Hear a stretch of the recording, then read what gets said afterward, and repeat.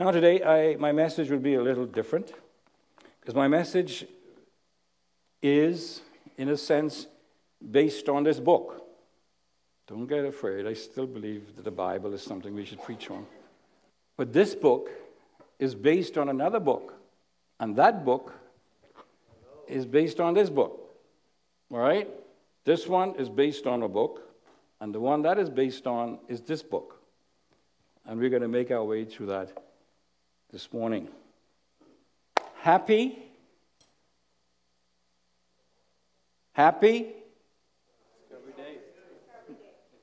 Discovery. I was just wondering to see the response as to whether anybody was going to say Columbus Day.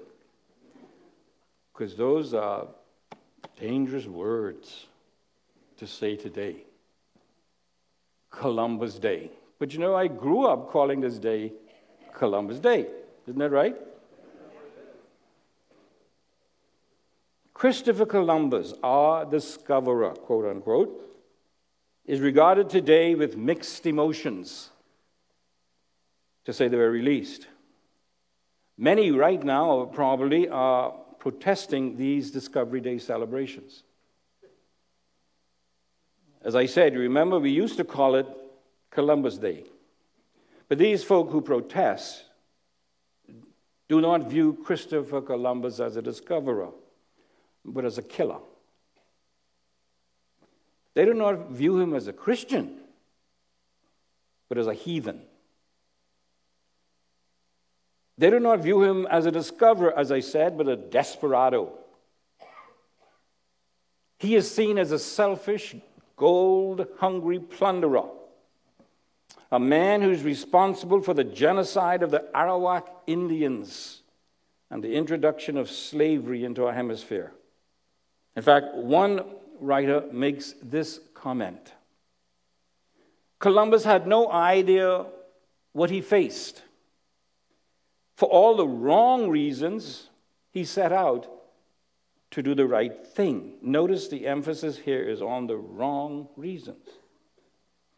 In another article entitled, Christopher Columbus was a man with an obsession, appearing in the same issue of The Guardian that I got that original quote from, Levin also says this, quote, all Europe needed at that time was a man like Columbus, a man with an obsession. But in his context, he meant an obsession to discover land and gold. The author of the film script for the movie Christopher Columbus, Search for Paradise, dogmatically declared that Columbus's motive for coming to the New World was that he was driven by a lust for treasure. Another writer said, in derision, Columbus was a man who did not know where he came from, where he went, or how he got there. Now, some of that is true, but not all of it.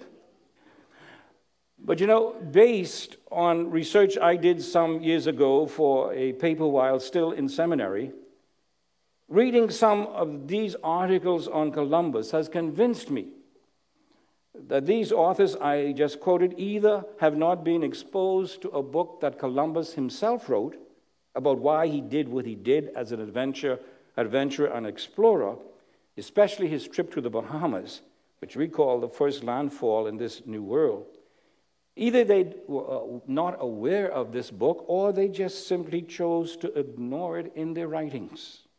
Something, by the way, that many revisionists of history are known to do and like to do. You see, at this time, this was in the 70s, just around the quincentennial time, 2,000 years, but just before that, I should say, sometimes in 1970, a researcher had rediscovered this particular book written by Columbus. It had a strange name. It was called the Book of Prophecies. Now remember, they're talking about someone they call a killer, a murderer, and so on. His book was called a Book of Prophecies. And some have said there are more scripture references in that book than Columbus's own contribution. Book of Prophecies. Its contents were even more fascinating and startling to many. It sets out to explain, in Columbus's own words, the primary overriding reason why he undertook his voyage across what he called the Sea of Darkness to the islands of the sea in a new world. The book is written in Latin and Castilian. One historian said of the book, quote, "The most striking thing about it is that it shows the admiral's extensive knowledge of the Bible." He continues, "The title in Castilian is Prophecies which the Admiral Don Christopher Columbus gathered together concerning the recuperation of the holy city of Jerusalem and concerning the discovery of the Indies, addressed to the Catholic monarchs." That's Isabella and Ferdinand. Now, Don, of course, the word Don, it's a title of it's distinguished, a very prestigious title. His reference to the recuperation of Jerusalem refers to his obsession of helping to free Jerusalem from the Islamics who had just taken over again. They captured the city, and they were trying to get it back. And Columbus seems to have an obsession of helping to free that by finding gold on his voyages. Another Columbian historian alludes only briefly to this book. And this is what he says, quote, "The time to spare," referring to the period between his third and fourth voyages, when he was waiting for an answer from King Ferdinand and Queen Isabella for a request to be reinstated as viceroy of the islands he had discovered, Columbus compiled a curious book of prophecies. Notice the little phrase, curious? Consisting of passages from the Bible and other sources which could possibly be interpreted as predicting the discovery of the New World. With the inference that he, Columbus, was the man whom God had chosen, both to accomplish this and to restore the Holy Sepulchre to Christendom. End of quote. Now, it's amazing to me that this person could say, possibly be interpreted this fashion, because that was the main thesis of the book. That God had put his hand on him to help free Jerusalem and to carry the gospel to the islands of the sea. But yet this historian, and this is the only mention they had of it, he said could possibly be interpreted. And that was the main thesis of the writings. It's amazing. The other historians that I consulted in this research do not even mention the book. Now, I have to be fair, because sometimes, actually, some of them wrote before the book was discovered. The title designates Columbus's great passion to restore Jerusalem to Christians, the reason why he undertook his journey to what he called the Indies. Now, he wasn't thinking of the West Indies. He was thinking that they were islands of Japan and China and all of that. And the fact that, and this is something else that most people miss, it seems, and the fact that Ferdinand and Isabella were the Christian monarchs who sponsored him. You see, research shows you that these were committed Catholic Christians, and they wanted to spread the gospel as well. Along with Columbus, they actually saw themselves as missionaries taking the gospel to the islands of the sea, as predicted by Holy Scriptures. That's why he calls it the Book of Prophecy. He saw himself and the monarchs as fulfilling prophecy. But have you ever read that in any of the histories of Christopher Columbus?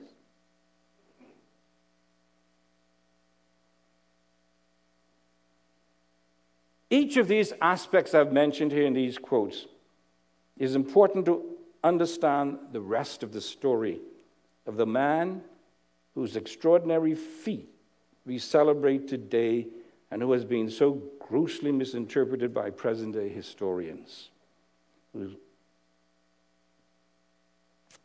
They seem to have no concern for the spiritual aspect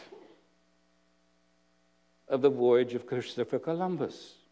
Hardly anyone mentions the spiritual perspective when it comes to Christopher Columbus. And yet, reading his book of prophecies, It was a spiritual aspect that motivated him to do what he did. Amazing. Now, I take time today to look at this because of that spiritual significance. The spiritual significance it gives to the holiday that is often, if not always, not referred to. I sincerely doubt that you will get this kind of information from any other place than right here. You won't hear this anywhere else. And that's my justification, by the way, for not giving a pure biblical exposition of the word this morning, as I normally do. But I trust what I do present this morning represent our contribution to these celebrations from a biblical perspective, nonetheless, a biblical perspective, and we'll bring it together at the close. August J. Klein wrote in 1972, as he was in the process of still translating the newly rediscovered manuscript for publication of the Book of Prophecies. He was still in the process. This is what he wrote in that year's 1972 issue of the Moody Monthly, and I quote. Now, I'm going to be quoting extensively here from this book and others because I want you to get the historical context, not just what I say about it. Quote, "The Book of Prophecies written by Columbus was a careful compilation of all the teachings of the Bible on the subject of the earth, distant lands, seas, population movements, undiscovered tribes, prophecies of the future spread of the gospel throughout the whole world, prophecies of travel between distant places, prophecies of the end of the world, and the establishment of the earthly kingdom of Jesus Christ as King of Kings and Lord of Lords." Have you ever heard that in the history you've been taught in school? He believed that Christ's return and the formation of his universal kingdom could not take place until all nations and tribes of the distant isles has been evangelized. He believed that his own name, given to him in holy baptism, was a special sign that God had predestinated him to be the evangelist. His name was Christophorus, Christ-bearer, who would open to the unreached tribes of the distant isles the saving knowledge of the gospel of our Lord Jesus Christ. Did any of your teachers ever tell you that? As Columbus urged his near mutinous sailors to sail on through the uncharted seas in the fall of 1492, his zeal and assurance were not derived from love of adventure or greed for gold and glory, but were founded wholly upon the revealed Word of God in Scripture. End of quote. Have any of your teachers ever told you that? But more recently, in 1990, that's when I was after I did my research, K. Brigham, a theologian and a church historian, wrote a book. That book was based upon Columbus's Book of Prophecies. And she did it in commemoration of the quincentenary of the discovery of America. She named it Christopher Columbus, his life and discovery in the light of his prophecies. It is printed in Barcelona, Spain, by M.C.E. Horeb. I tried to find that book in Nassau. I went to my brother who he has a bookstore and all of that. No one had it. In fact, I was able to find it in Florida. People say they had just gotten a shipment. Now, I want you to listen to the extracts from her book. The book I'm holding in my hand right now. And I can hold it in my hand because you can't find these too readily. Even on Amazon. Check it out. You'll see. You get some used copies here and there, but it's amazing. This is what she says on page 78. Quote, "Without the influence of the Bible on his mind and will, Columbus would not have had sufficient strength to overcome obstacles and carry out so bold an enterprise." End of quote. Was it for gold, this voyage? Yes, but not primarily for himself. Not even primarily for his backers, Isabella and Ferdinand. It was not even primarily to discover a new land for discovery's sake, although that motivation was there. Listen to these startling words written by Columbus himself to the then King and Queen of Spain concerning his lifelong passion to restore Jerusalem to its Christian origin. It's a long quote, but I think it's important for us to see the context. Now, you can probably find this in history books, this letter, because some of his letters to the Queen are, in fact, in print, easy to find, but the significance is lost. Listen to it.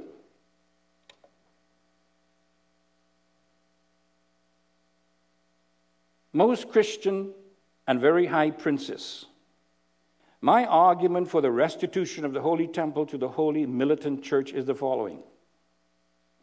At this time, I have seen and put in study to look into all the scriptures, cosmography, histories, chronicles, and philosophy and other arts, which our Lord opened to my understanding. I could sense his hand upon me, so that it became clear to me that it was feasible to navigate from here to the Indies. And he unlocked within me the determination to execute the idea. Did you get that? He's attributing his motivation for the voyage to the Holy Spirit as he read the scriptures. And I came to your highness with this ardor. All those who heard about my enterprise rejected it with laughter, scoffing at me. Now, all the school kids know that part. Neither the sciences which I mentioned above, nor the authoritative citations from them were of any avail. In only your highnesses remain faith and constancy. Who doubts that this illumination was from the Holy Spirit? This is the words of Columbus. I attest that he, the Spirit, with marvelous rays of light, consoled me through the holy and sacred scriptures. A strong and clear testimony with 44 books of the Old Testament and 4 Gospels with 23 epistles of those blessed apostles, encouraging me to proceed. And continually, without ceasing for a moment, they inflame me with a sense of great urgency. Now, I ended there on the screen, but let me read you one more paragraph. Our Lord wished to perform the clearest miracle in this matter of the voyage to the Indies, to console me and others in this matter of the Holy Temple. I spent 7 years in your royal court arguing the case with so many persons of such authority and learned in all the arts, and in the end they concluded that all was idle nonsense, and with this they gave up the project. Yet the outcome will be the fulfillment of what our Redeemer Jesus Christ said, and had said aforehand by the mouth of the holy prophets. And so there is every reason to believe that this other prophecy concerning the voyage to the Indies will become manifest. And being sure of what we hope for, if what has been said does not suffice, I offer as support the Holy Gospel, in which Jesus stated that everything would pass away but his wonderful word. And with this, he said that it was utterly necessary for all that was written by him and the prophets to be fulfilled. That's Christopher Columbus. Those of you who have been taught that he was the murderer and the plunderer and the killer and the person that we should destroy and have nothing to do with. If these words truly represent the attitude of Christopher Columbus, and there's no reason to doubt it, Levin was correct when he stated that Columbus was a man with an obsession. But he was wrong in implying that it was an obsession to explore merely to discourage land and gold. Columbus's obsession was to hasten the return of Christ by taking the Gospels to the islands of the sea. Now, after citing various biblical passages, Columbus quotes to show how God prophesied the use of gold to restore Jerusalem from Isaiah chapter 60, verses 5 through 10. Brigham concludes this, that's the writer of this book. The fundamental objective of the enterprise of the New World was the cause of the gospel, and gold was to serve only as a medium to exchange to defend Christian values in Spain, in the Mediterranean, in the Holy Land, and in the Indies. She further concludes, quote, the biblical doctrine that provided Christopher Columbus with the strongest motive for his high mission was the second coming of Jesus Christ. Has anyone ever told you that? And so by all indications, Columbus was what we would call today a premillennialist who believed in the imminent return of our Lord Jesus Christ.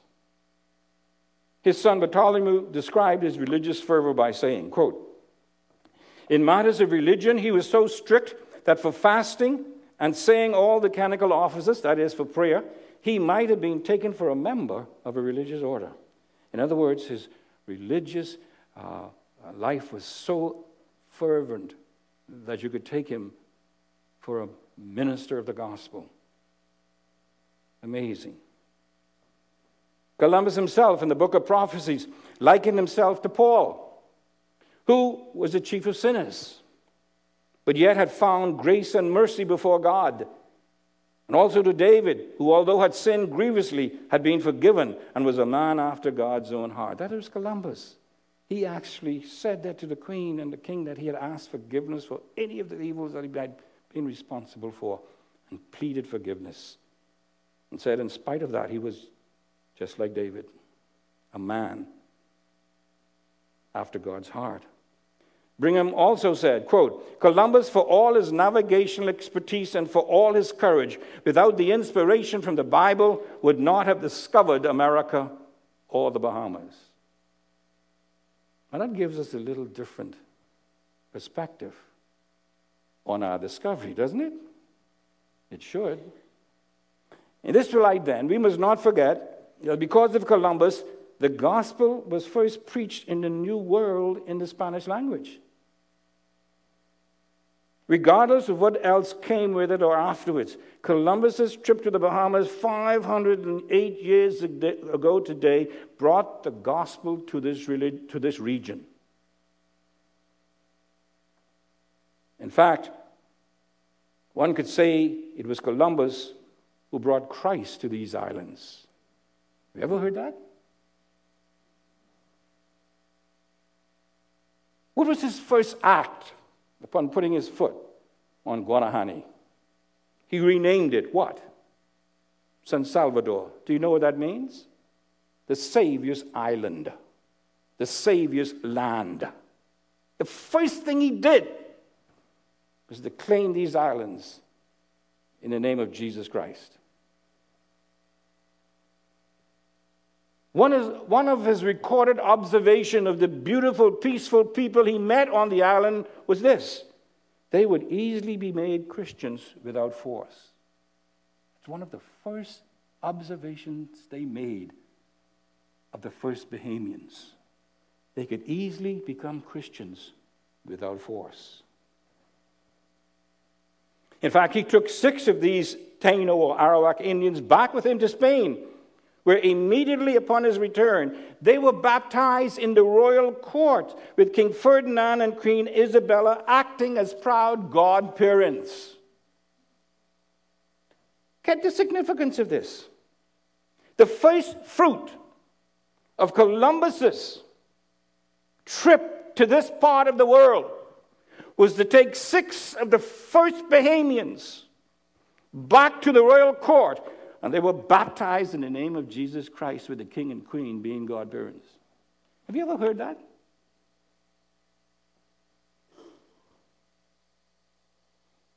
He had a unique way of signing his name, S-A-S-X-M-Y. They had little problems figured out until finally they did. It means servant I am of the Most High Savior, followed by the names Christ, Mary, and Jesus. That's how he signed his name. Does that sound like a killer? Regardless of religious and political culture of the day that impacted upon Columbus's actions, one cannot and must not lose sight of his personal devotion to God and to the Bible as the Word of God. This fact is evident and adds significance and meaning to many of his actions recorded in our history books, and which is more often than not even commented upon by historians who seek to revise the true or the rest of the story concerning Columbus.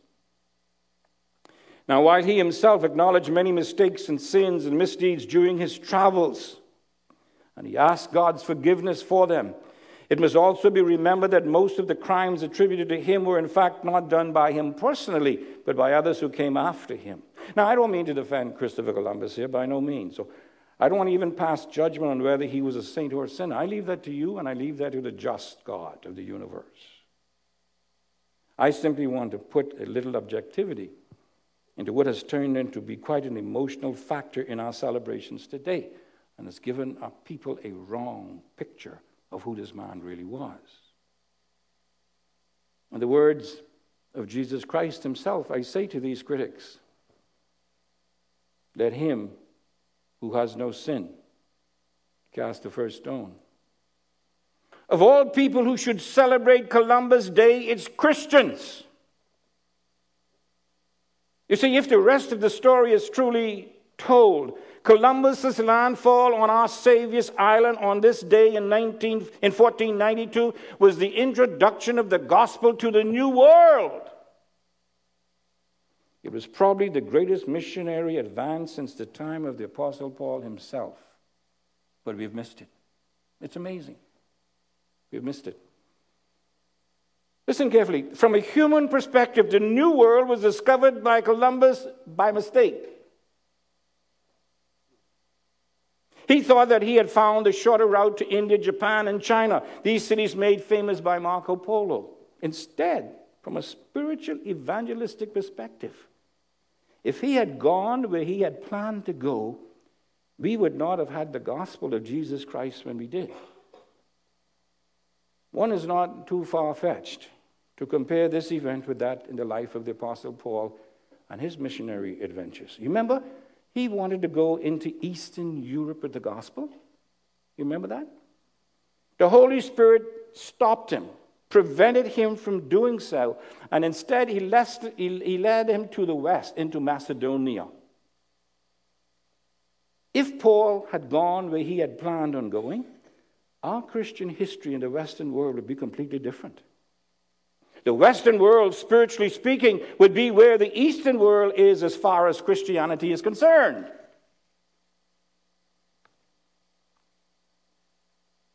The same thing might be said of Columbus's mission to the New World. From a religious or Christian perspective, it could have had the same kind of impact if he had gone to China. We would have had the Chinese coming to the Bahamas as missionaries rather than vice versa in earlier days. Our entire Christian heritage can legitimately trace back to Columbus kneeling on the beach at Guanahani and claiming it in the name of Christ by renaming it San Salvador, the Savior's Island.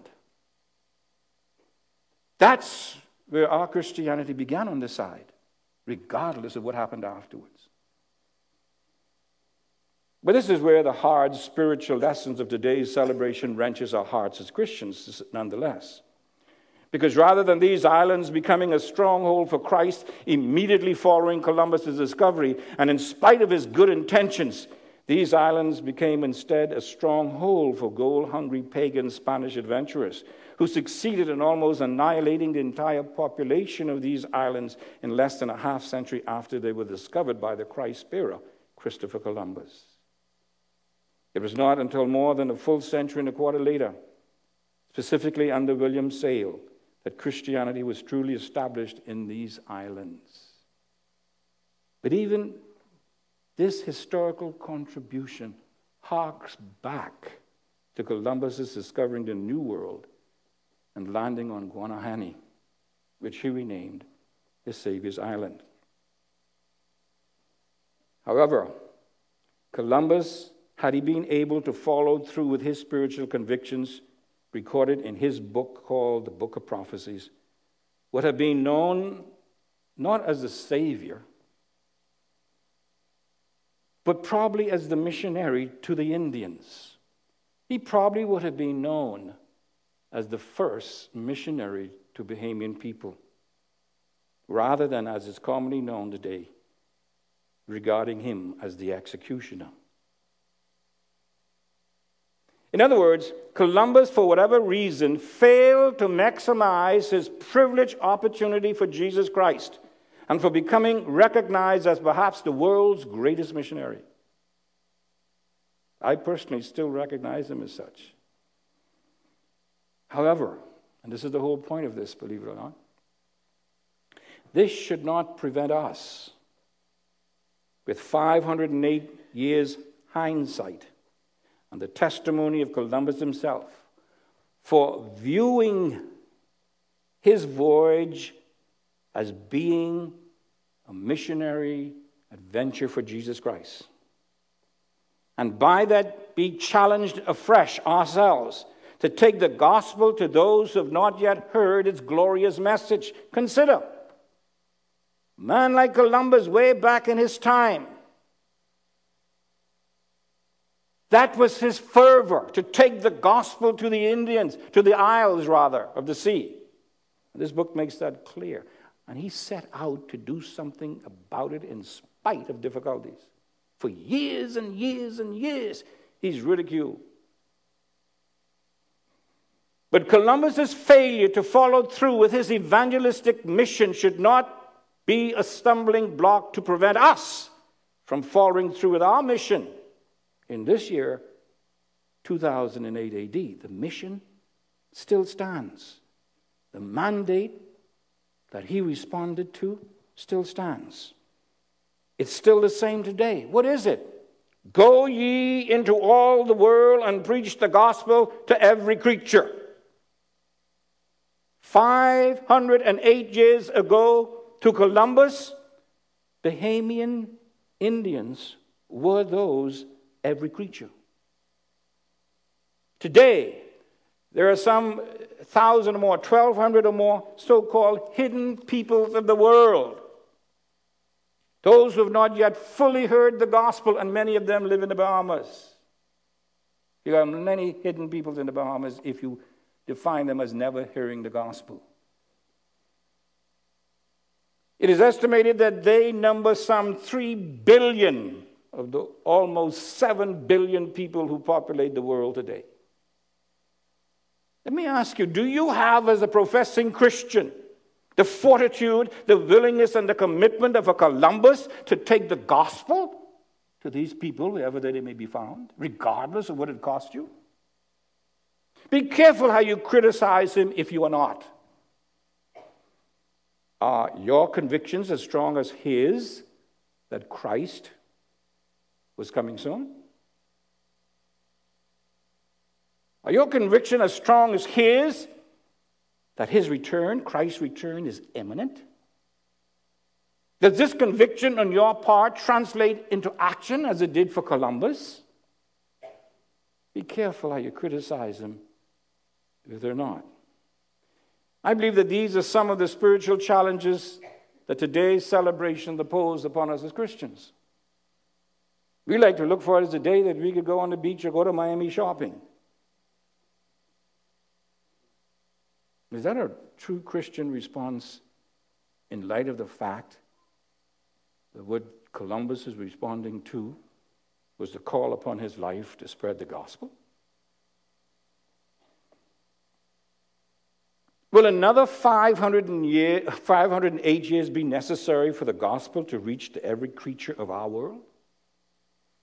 Or will we be motivated to hasten the return of Christ by doing all we can to proclaim the gospel to these who have never heard, as Don Christopher Columbus did?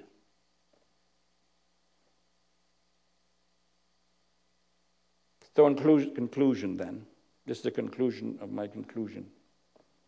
Was Columbus a saint or a sinner? After 508 years, that question is still difficult to answer for some. But one question that you can answer without difficulty is this: are you a sinner? Are you a saint or a sinner? The criteria for making this judgment is simple. Have you discovered new life in Jesus Christ? Have you become a new creation, a new world in Christ? Are you consciously anticipating a spiritual new world to come in Christ? Friends, listen. A saint is a Christian.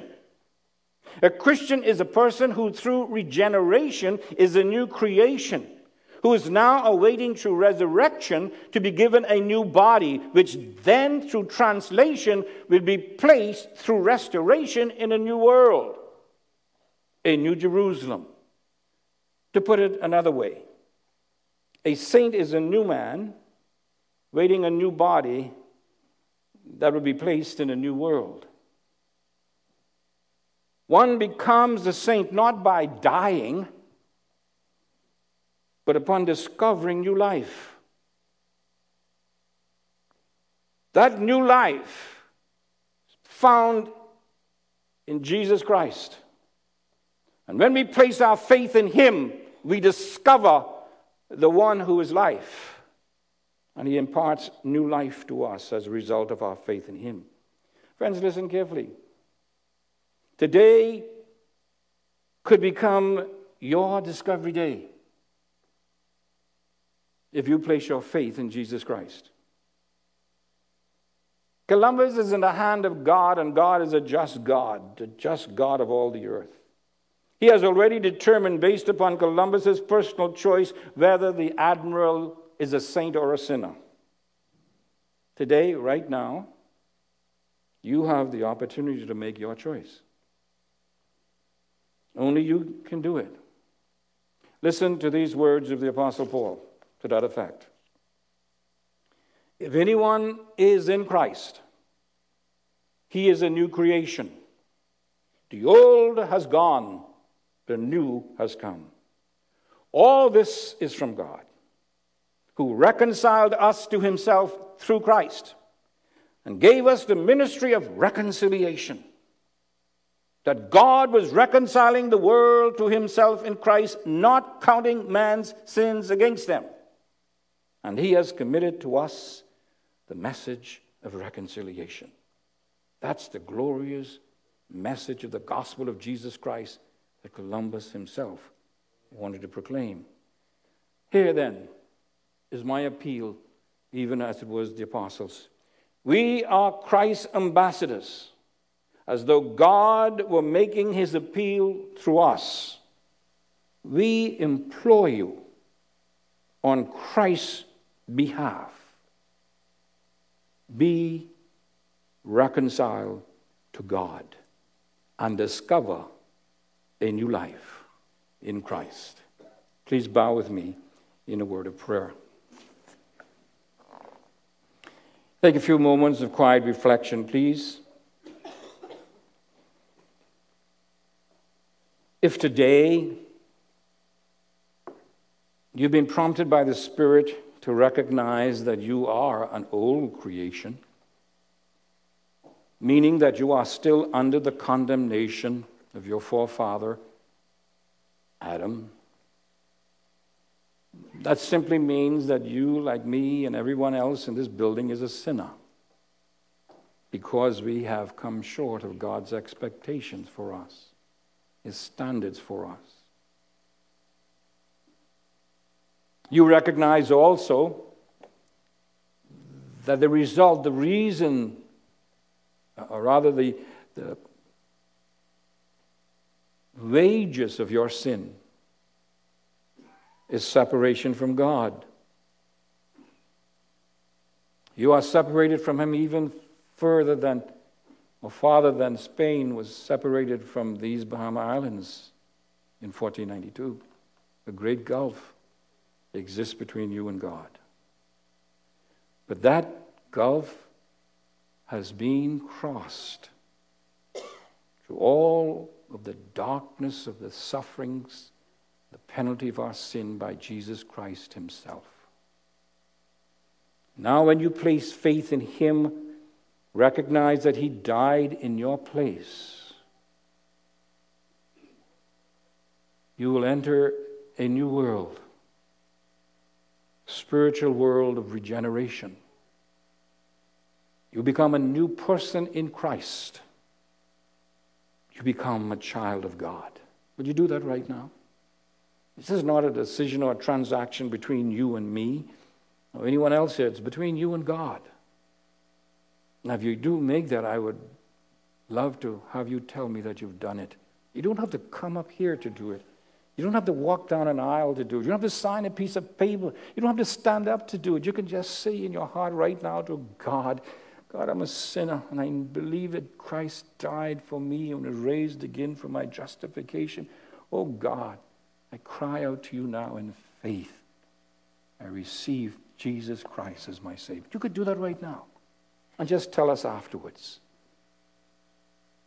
Father, thank you for your word. Powerful, alive.